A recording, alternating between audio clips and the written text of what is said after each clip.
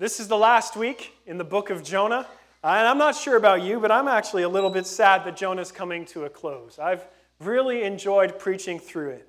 And what I appreciate in particular is how very human Jonah is. His life is just a mess, and I find it very easy to relate to aspects of his story. I'm sure you guys do too. But today we come to the last chapter. We come to the end, and it's not an ending tied up with a nice, pretty bow. It ends with a question that leaves us in tension. But this is a question that we're meant to take with us and wrestle with long after the book comes to a close. I think by way of recap, let's remember where we've been. Jonah, he was called by God. God called Jonah to leave Israel and head to Nineveh, a brutal and violent and oppressive nation and city that in recent history for Jonah had destroyed the northern kingdom of Israel. And so Jonah flees in the opposite direction. He gets on a ship to Tarshish and he heads 2,500 miles away. But in his descent away from God, he found he couldn't flee the presence of the Lord. And so God sends a violent wind upon the ship that Jonah is on. And so Jonah, he convinces the sailors to throw him overboard. But Jonah can't escape God so easily. God appoints a great fish to swallow Jonah up. And it's not until Jonah realizes that he can descend no further from God. It's not until Jonah finds himself in the belly of a great fish, in the belly of Sheol, that he finally prays. But he prays perhaps the most narcissistic and myopic prayer in all of the scriptures. There is no sign of confession. There is no remorse. There is no, "I'm sorry, God, for running from you." And yet God still answers Jonah's prayer. The whale spits Jonah up on the shore, and God calls Jonah a second time. Because God does not give up on us in our disobedience, and even when we've given up on him. And so Jonah, he finally walks in his calling. He heads to Nineveh. He takes a brief but loaded message to the people. And to our surprise, but not to Jonah's surprise, the entire city repents of its evil and its violence. It's city-wide renewal. Now, if the book ended there, that'd be a very nice ending. Good work, Jonah. But ultimately, this isn't a book solely about God's love for cities and his passion to see them renewed. It's not a book that's just about what happened in Nineveh. It's a book about how God uses the people and the place that he calls us to form our own lives. This book is about God's unrelenting love and grace towards his wayward prophet Jonah, his unrelenting love and grace towards his wayward nation Israel, and the same love and grace that's available to us today who have the same propensity to go wayward and running from God. It's a beautiful message. And this week, we get inside Jonah's heart and mind a little bit. We get to peer and see what's actually driving Jonah in all of this. Why did he run away? Why does he take such issue with Nineveh's renewal? And we join Jonah in this last scene under the unpredictable plant. And I want you to hear this. The book of Jonah is not about a whale. It is about a plant. A plant that God appoints for a single day that comes and goes. And it's there under that plant that we discover that Jonah, he doesn't want to live with grace. But Jonah doesn't want to live without grace either. It's a curious predicament. Why is it that grace is so difficult for Jonah to accept? Which makes us ask, why is it so difficult for us to accept grace too? That's the big idea this morning. So open your Bibles with me to Jonah. We're going to be in chapter 4. So remember, Jonah, he's just witnessed Nineveh's complete renewal. Citywide repentance. God relenting from the disaster he had planned for Nineveh. So with that in mind, we read in chapter 4, verse 1, "But it displeased Jonah exceedingly. He was angry." It displeased Jonah exceedingly, and he was angry. If citywide renewal hit the streets of Vancouver, people repenting in the streets, people repenting in the halls of our government, even the miniature dogs of Yaletown repenting, I think this would be cause for celebration. You know, what happened in Nineveh is party worthy. Load up the glitter cannons, get the t-shirt cannons. We're going to party like it's 1999. But not for Jonah. To say that Jonah is angry is actually a little bit of an understatement. His anger is referred to 4 times in this passage. The way that things have unfolded in Nineveh are just wrong, so very wrong to Jonah. He's furious. His face is red. He's going to have a full-on, fully grown man channeling his inner 5-year-old temper tantrum. Jonah is going to melt down. What's his deal? Why is he so upset about Nineveh? Look at verses 2 and 3. And he prayed to the Lord. This is Jonah's second prayer. And said, "O Lord, is not this what I said when I was yet in my country? That is why I made haste to flee to Tarshish. For I knew that you are a gracious God and merciful, slow to anger and abounding in steadfast love and relenting from disaster. Therefore now, O Lord, please take my life from me, for it is better for me to die than to live." When Jonah prayed in the belly of the whale, as I mentioned, his prayer lacked any sign of confession or repentance. And in that prayer, he ends with a bang. He declares, "Salvation belongs to the Lord." The problem for Jonah is that God is the type of God who answers our prayers. And that prayer has now been answered in Nineveh. Salvation does belong to the Lord, and the Lord has brought salvation to Nineveh. But Jonah, he can't handle it. He melts down. This is the opposite of what he wanted. And in his second prayer here, he shows us that he was just saying all the right words before, but he didn't mean them. They were baseless. In fact, he would rather go back to the belly of the whale, back to the belly of Sheol, than live with Nineveh's renewal. Essentially, Jonah is saying that his deliverance from death was a mistake. His pseudo-piety is completely exposed. Jonah only headed to Nineveh because he had to. But we shouldn't be mistaken. Jonah didn't want to. It was begrudging obedience, and now it's all unraveling. And for the first time in his book, Jonah is honest and explicit about what was truly driving him. He fled from God's calling because of who God is. Jonah says, "That is why I made haste to flee to Tarshish. For I know that you are a gracious God and merciful, slow to anger and abounding in steadfast love, and relenting from disaster. That's why I fled, because I know that that's the type of God you are." If I sang our national anthem, which I won't, but if I did, and I was singing "The True North Strong and Free, O Canada, from far and wide, O Canada, we stand on guard for thee," and I just stopped there, sat down, ended the song, you would say, "Hold on a second, you're stopping short." And not only that, I'd be leaving out an important part of our national identity. God keep our land glorious and free. For any ancient Jewish listener, all they would hear is what Jonah didn't say. They would say, "Wait a second, Jonah. Hold up. You left something out. You're quoting Exodus 34, but what about the part that says, God keeps loving kindness for thousands of generations, who forgives iniquity, transgression, and sin?" Jonah, he ran from God's calling because he knew who God is.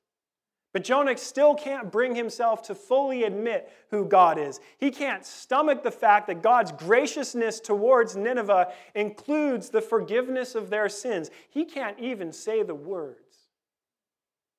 The true truth is this: Jonah doesn't want to live with grace.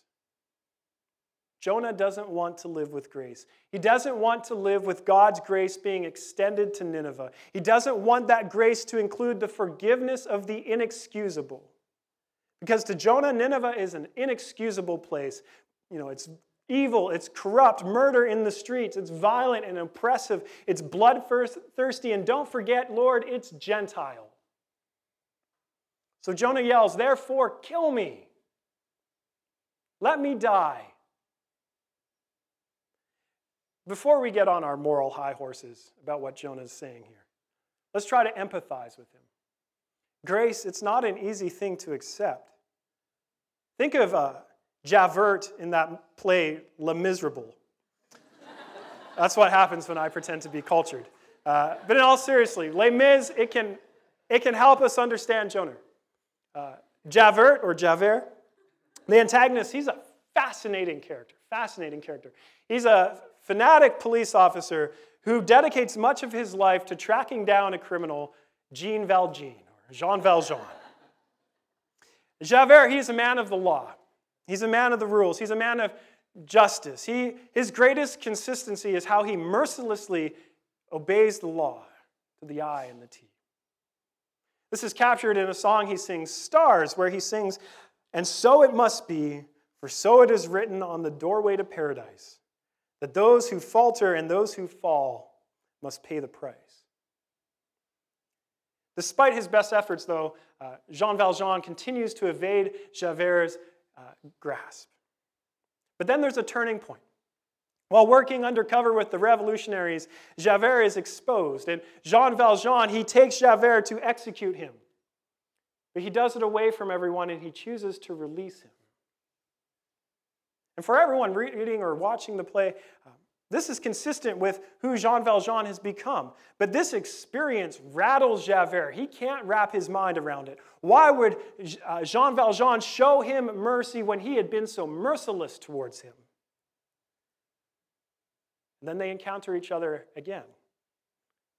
And this time, Javert turns a blind eye. He walks away instead of arresting Jean Valjean, the man he dedicated his life to pursuing. And he can't live with the decision he made. He doesn't know how to reconcile the law with the mercy and the grace he shows to Valjean. And so he commits suicide. And his suicide song, it's totally gut-wrenching. Who is this man? What sort of devil is he to have caught me in a trap and choose to let me go free? Vengeance was his, and he gave me back my life. Damned if I'll live in the debt of a thief. I am the law, and the law is not mocked. I'll spit his pity right back in his face. There's nothing on earth that we share. It is either Valjean or Javert. This is a person who cannot live with grace. But if you're thinking, no, I'm not like Jonah, no, I'm not like Javert, their reactions to grace are too extreme. Let me ask you this. What about Nazi Germany? What if God forgave all the willing participants in the Reich? What about apartheid in South Africa? What if God forgave all of the oppressors? What about Boko Haram? What if God forgave all the violent men who kidnapped children for atrocious reasons? What if any of these groups in their entirety repented and God forgave them? How would you fare then? Many of us would respond like we do to stories of serial killers having jailhouse conversions. We would question the authenticity of their repentance because we will do anything we can to find a way to say that they remain inexcusable before God. That's what's so offensive about grace. It's all about the inexcusable being forgiven. And when people or people groups that we think are unforgivable or forgiven, what do we say? I don't want to be in a heaven with people like that. I would rather an eternity in Sheol. And our response is very similar then to Jonah's. Therefore now, O Lord, please take my life from me, for it is better for me to die than to live. Jonah cannot live with grace. And so God asks Jonah a simple question. Verse 4. Do you do well to be angry? Do you do well to be angry? Jonah doesn't respond. He's silent. He's still unraveling. He goes backwards. He's back to the place where he won't even speak to God. And then we read in verse 5, Jonah went out of the city and sat to the east of the city and made a booth for himself there, and he sat under it in the shade till he should see what would become of the city. Jonah, he heads east. And this is literal, but it's not just geographical. In the scriptures, when someone heads east, it often symbolizes things going south, the way we would say. Things went south. They're falling apart. Jonah, we're supposed to gather from this, is running from God again. He's heading east again. East of Nineveh is an arid desert. And so Jonah, he crafts a makeshift booth to shelter himself from the heat. And we're also told that he's waiting to see what would happen to the city. This is a curious detail. This is Jonah's version of questioning the authenticity of Nineveh's repentance. He doesn't think it's going to stick. It's Jonah saying, no, it can't be real. It won't last. And when it doesn't, God will bring judgment. Or it's Jonah seeing if his temper tantrum will cause God to change his mind. Either way, how God responds is just totally shocking and gracious. Look at verse 6. Now the Lord God appointed a plant and made it come up over Jonah, that it might be a shade over his head, to save him from his discomfort. So Jonah was exceedingly glad because of the plant. Just as God appointed a storm when Jonah was on the ship, just when God appointed a whale to save Jonah from death, just as God appointed that same whale to vomit Jonah on the shore, God now appoints a plant to grow. God sees Jonah's discomfort. He sees Jonah's exposure and vulnerability to the sun. He sees that the makeshift booth isn't cutting it, so he grows a plant to provide adequate shade. And we're told that Jonah was exceedingly glad because of the plant. His emotions turn. He swings from being exceedingly angry to now exceedingly glad. And this is the response he should have had towards Nineveh. Jonah is as glad about a little shade for his head as he was enraged about Nineveh's renewal. It's nonsensical. Why would God choose to increase Jonah's happiness, especially when Jonah is on the run again? It's because God is up to something. The Hebrew in verse 6 is actually pretty clever. God appointed the plant to save Jonah from his discomfort. It's a fair translation. That's what happened. But the word for discomfort is ra'ah, which is evil. This is the same word used to describe Nineveh's evil. And other Bibles can translate it as God saved Jonah from his evil. Which is, I think, fair to say. God is still teaching Jonah a lesson about what it means to pray. Salvation belongs to the Lord. And Jonah still has something to learn about that. God is providing for Jonah even in his rebellion. God is showing grace towards Jonah even in his unrepentant evil. The plant is a vivid picture of God's grace towards Jonah. And under the plant, Jonah, he finally cracks a smile. And this is where the story just gets really interesting. Look at verses 7 and 8. But when dawn came up the next day, God appointed a worm that attacked the plant so that it withered. When the sun rose, God appointed a scorching east wind, and the sun beat down on the head of Jonah so that he was faint. And he asked that he might die and said, "It is better for me to die than to live." Just as Jonah cracks a smile, God stops showing Jonah grace. God appoints a worm, a little worm, to take it all away.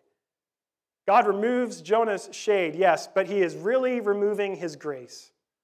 He gives Jonah over to the cost of his rebellion and his running. And now Jonah is exposed to the consequences of his decisions. He is left under the elements, under the sun, and in mere hours, his skin will burn. It will blister.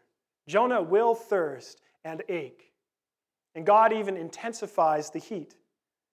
Just as God appointed a wind to disrupt Jonah's flight, we're told that he appoints an east wind to Jonah. He sends what the KJV, I love this, a scorcher directly towards Jonah.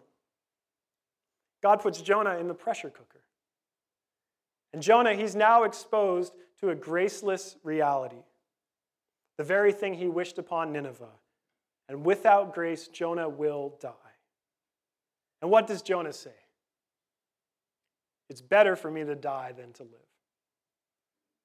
So God asks him a second time in verse 9, "Do you do well to be angry for the plant?" And he says, "Yes, I do well to be angry, angry enough to die." Jonah, he doesn't want to live with grace, but he doesn't want to live without grace either. If living with grace means that Nineveh gets grace too, then Jonah wants death. So God gives him the alternative reality. God gives Jonah what he wished upon Nineveh. He gives him a graceless existence. But if Jonah has to live without grace, then he wants death as well because the reality is unbearable. He's in quite the predicament. He can see no other option than death. He just can't accept grace. Why is it so difficult for Jonah to accept grace? Why is it so difficult? For the same reasons that we can't accept grace. We don't think we really need it. We're mostly satisfied to say, you know what? I'm not perfect. I make mistakes. I need forgiveness, and God, He'll forgive me.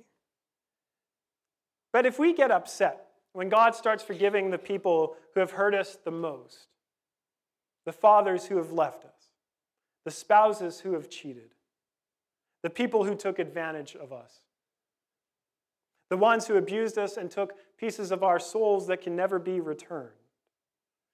If we get upset with God for forgiving people that we consider to be vile and corrupt, who are worse than us, it exposes something about ourselves. We're happy to admit that we need forgiveness, but we don't think that we need it desperately. We think we're pretty good. We think we somehow deserve to be forgiven because we're not that bad. We're just sort of bad. We don't need grace. We would like it. If we don't see that the inexcusable in other people's also resides in here, in us, then we don't really see ourselves as God sees us. If God forgives you, it's not because you deserve it or because you're pretty good and just made some mistakes. It's only because He chooses to show you grace. God does not have to forgive you. He is under no obligation to do so. But you desperately need Him to forgive you. Because any sin in your life or my life makes us inexcusable before God. And without grace, like Jonah, we are exposed and helpless and heading towards death and permanent separation from God. But how are we to know then if we've truly received grace? How are we to know if it's taken root in our lives? Grace changes us. C.S. Lewis puts this simply, to be a Christian means to forgive the inexcusable because God has forgiven the inexcusable in you. To be a Christian is to forgive the inexcusable because God has forgiven the inexcusable in you. Like Jean Valjean in Les Mis, we begin to extend grace to the inexcusable in others because we've received grace for the inexcusable in us, and it's changed us. And we desire other people to know that same grace. This is exactly what changed Valjean from a hardened criminal into a gracious man. After 19 years in prison, Valjean, he's released. And he can't find shelter anywhere, and he's sleeping on a bench, and a bishop finds him and takes him into his house, and that bishop feeds him, and he gives him a bed for the night. But during the night, Valjean awakes, and he steals the bishop's silverware, silver plates, even his silver-plated clerical collar, and he leaves. Okay, no collar, but he's caught. He's arrested. He's brought back to the bishop. And in front of the police, the bishop rebukes Valjean, but not for the theft. He says, "You forgot to take the candlesticks as well. All of these things were a gift to you, and you left this one behind." In this moment, Jean Valjean experienced grace, and it changed him forever. If we can't relish in extending grace to others, it's because we haven't really been transformed by grace. Grace is just an idea, not an experience. And if grace remains an idea, it'll always be a backwards idea because grace is not fair. That's what makes it grace. And until we realize that there are inexcusable realities in our own souls that need forgiving by God, we will never come to rejoice in the inexcusable in others being forgiven as well. Jesus, he didn't die on the cross because he was a particularly nice chap. What happened wasn't a series of unfortunate events. The cross was his calling. That's why he came. Jesus did it because it was the only way that the inexcusable in us could be forgiven, that our sins could be forgiven. His death was of necessity. And he didn't do it when we had everything put together in its right place. He did it for us while we were broken messes. He did it for people like Jonah who were on the run from God. He did it for prideful people who didn't even think they needed it. But on the cross, our inexcusable realities are exposed for what they are. But we're not condemned. Christ is. And there he utters the words, "Father, forgive them, for they know not what they do." This is grace. We can't earn what Jesus did. We don't deserve it. We can only receive it, and it's free. It's offered. It's there for the taking. And it offends our senses. But if we connect with how desperately we need it, how desperately we need Jesus crucified for us, then we can't help but grasp at the grace he offers us and rejoice when others receive it too. Jonah, he still doesn't see that his evil is just as bad as Nineveh's evil. He doesn't truly understand that he needs grace to live just as Nineveh needs grace to live. But now in this place of blazing anger, God sees Jonah as primed to address the underlying issue in verses 10 and 11. And the Lord said, "You pity the plant, for which you did not labor, nor did you make it grow, which came into being in a night and perished in a night. And should not I pity Nineveh, that great city in which there are more than 120,000 persons who do not know their right hand from their left, and also much cattle?" God says to Jonah, "You pity the plant, but you did nothing to gain it. It was a gift. It was my work. And now that you've lost it, you're furious and you're weeping because of it." In the same way, God asks Jonah, "Should I not pity Nineveh? It's a great city. It carries far more significance than a temporary plant. And all of its residents, they don't know their right from their left." This is God's way of saying they are morally bankrupt and confused and lost. And let's not forget, Jonah, there's a lot of cattle. Now God was going somewhere, and then it just seems a little anticlimactic. But throughout the book of Jonah, we're reminded over and over and over again that God is Lord over all of creation. The wind, the sea, the dry land, the great fish, the plant, the worm, the cattle, Nineveh, and even Jonah. Everything matters to God. God is concerned about seeing all of his creation restored to himself. And because of this desire, he takes pity on Nineveh. The word for pity is literally to have tears in one's eyes. God has tears in his eyes over Nineveh, the great city. When God sees Nineveh's brokenness, their moral confusion, their violence, their evil, it brings him to tears. And this isn't the only time that God has wept over his city. Luke writes in chapter 19, verse 41, that when Jesus drew near to Jerusalem, he wept over it. He wept because they were missing what was happening. He wept because they had run from God. But now the great city of Nineveh has responded to grace. It's a cause for rejoicing. A party erupts in the heavens. And God asks Jonah, "Can't you weep with me for the renewal of great cities? Can't you rejoice with me when that renewal comes? Can't you celebrate over grace like you did under the plant? Will you accept your need for grace? Then the book ends. What about Jonah? Did he repent? Did he ever accept grace?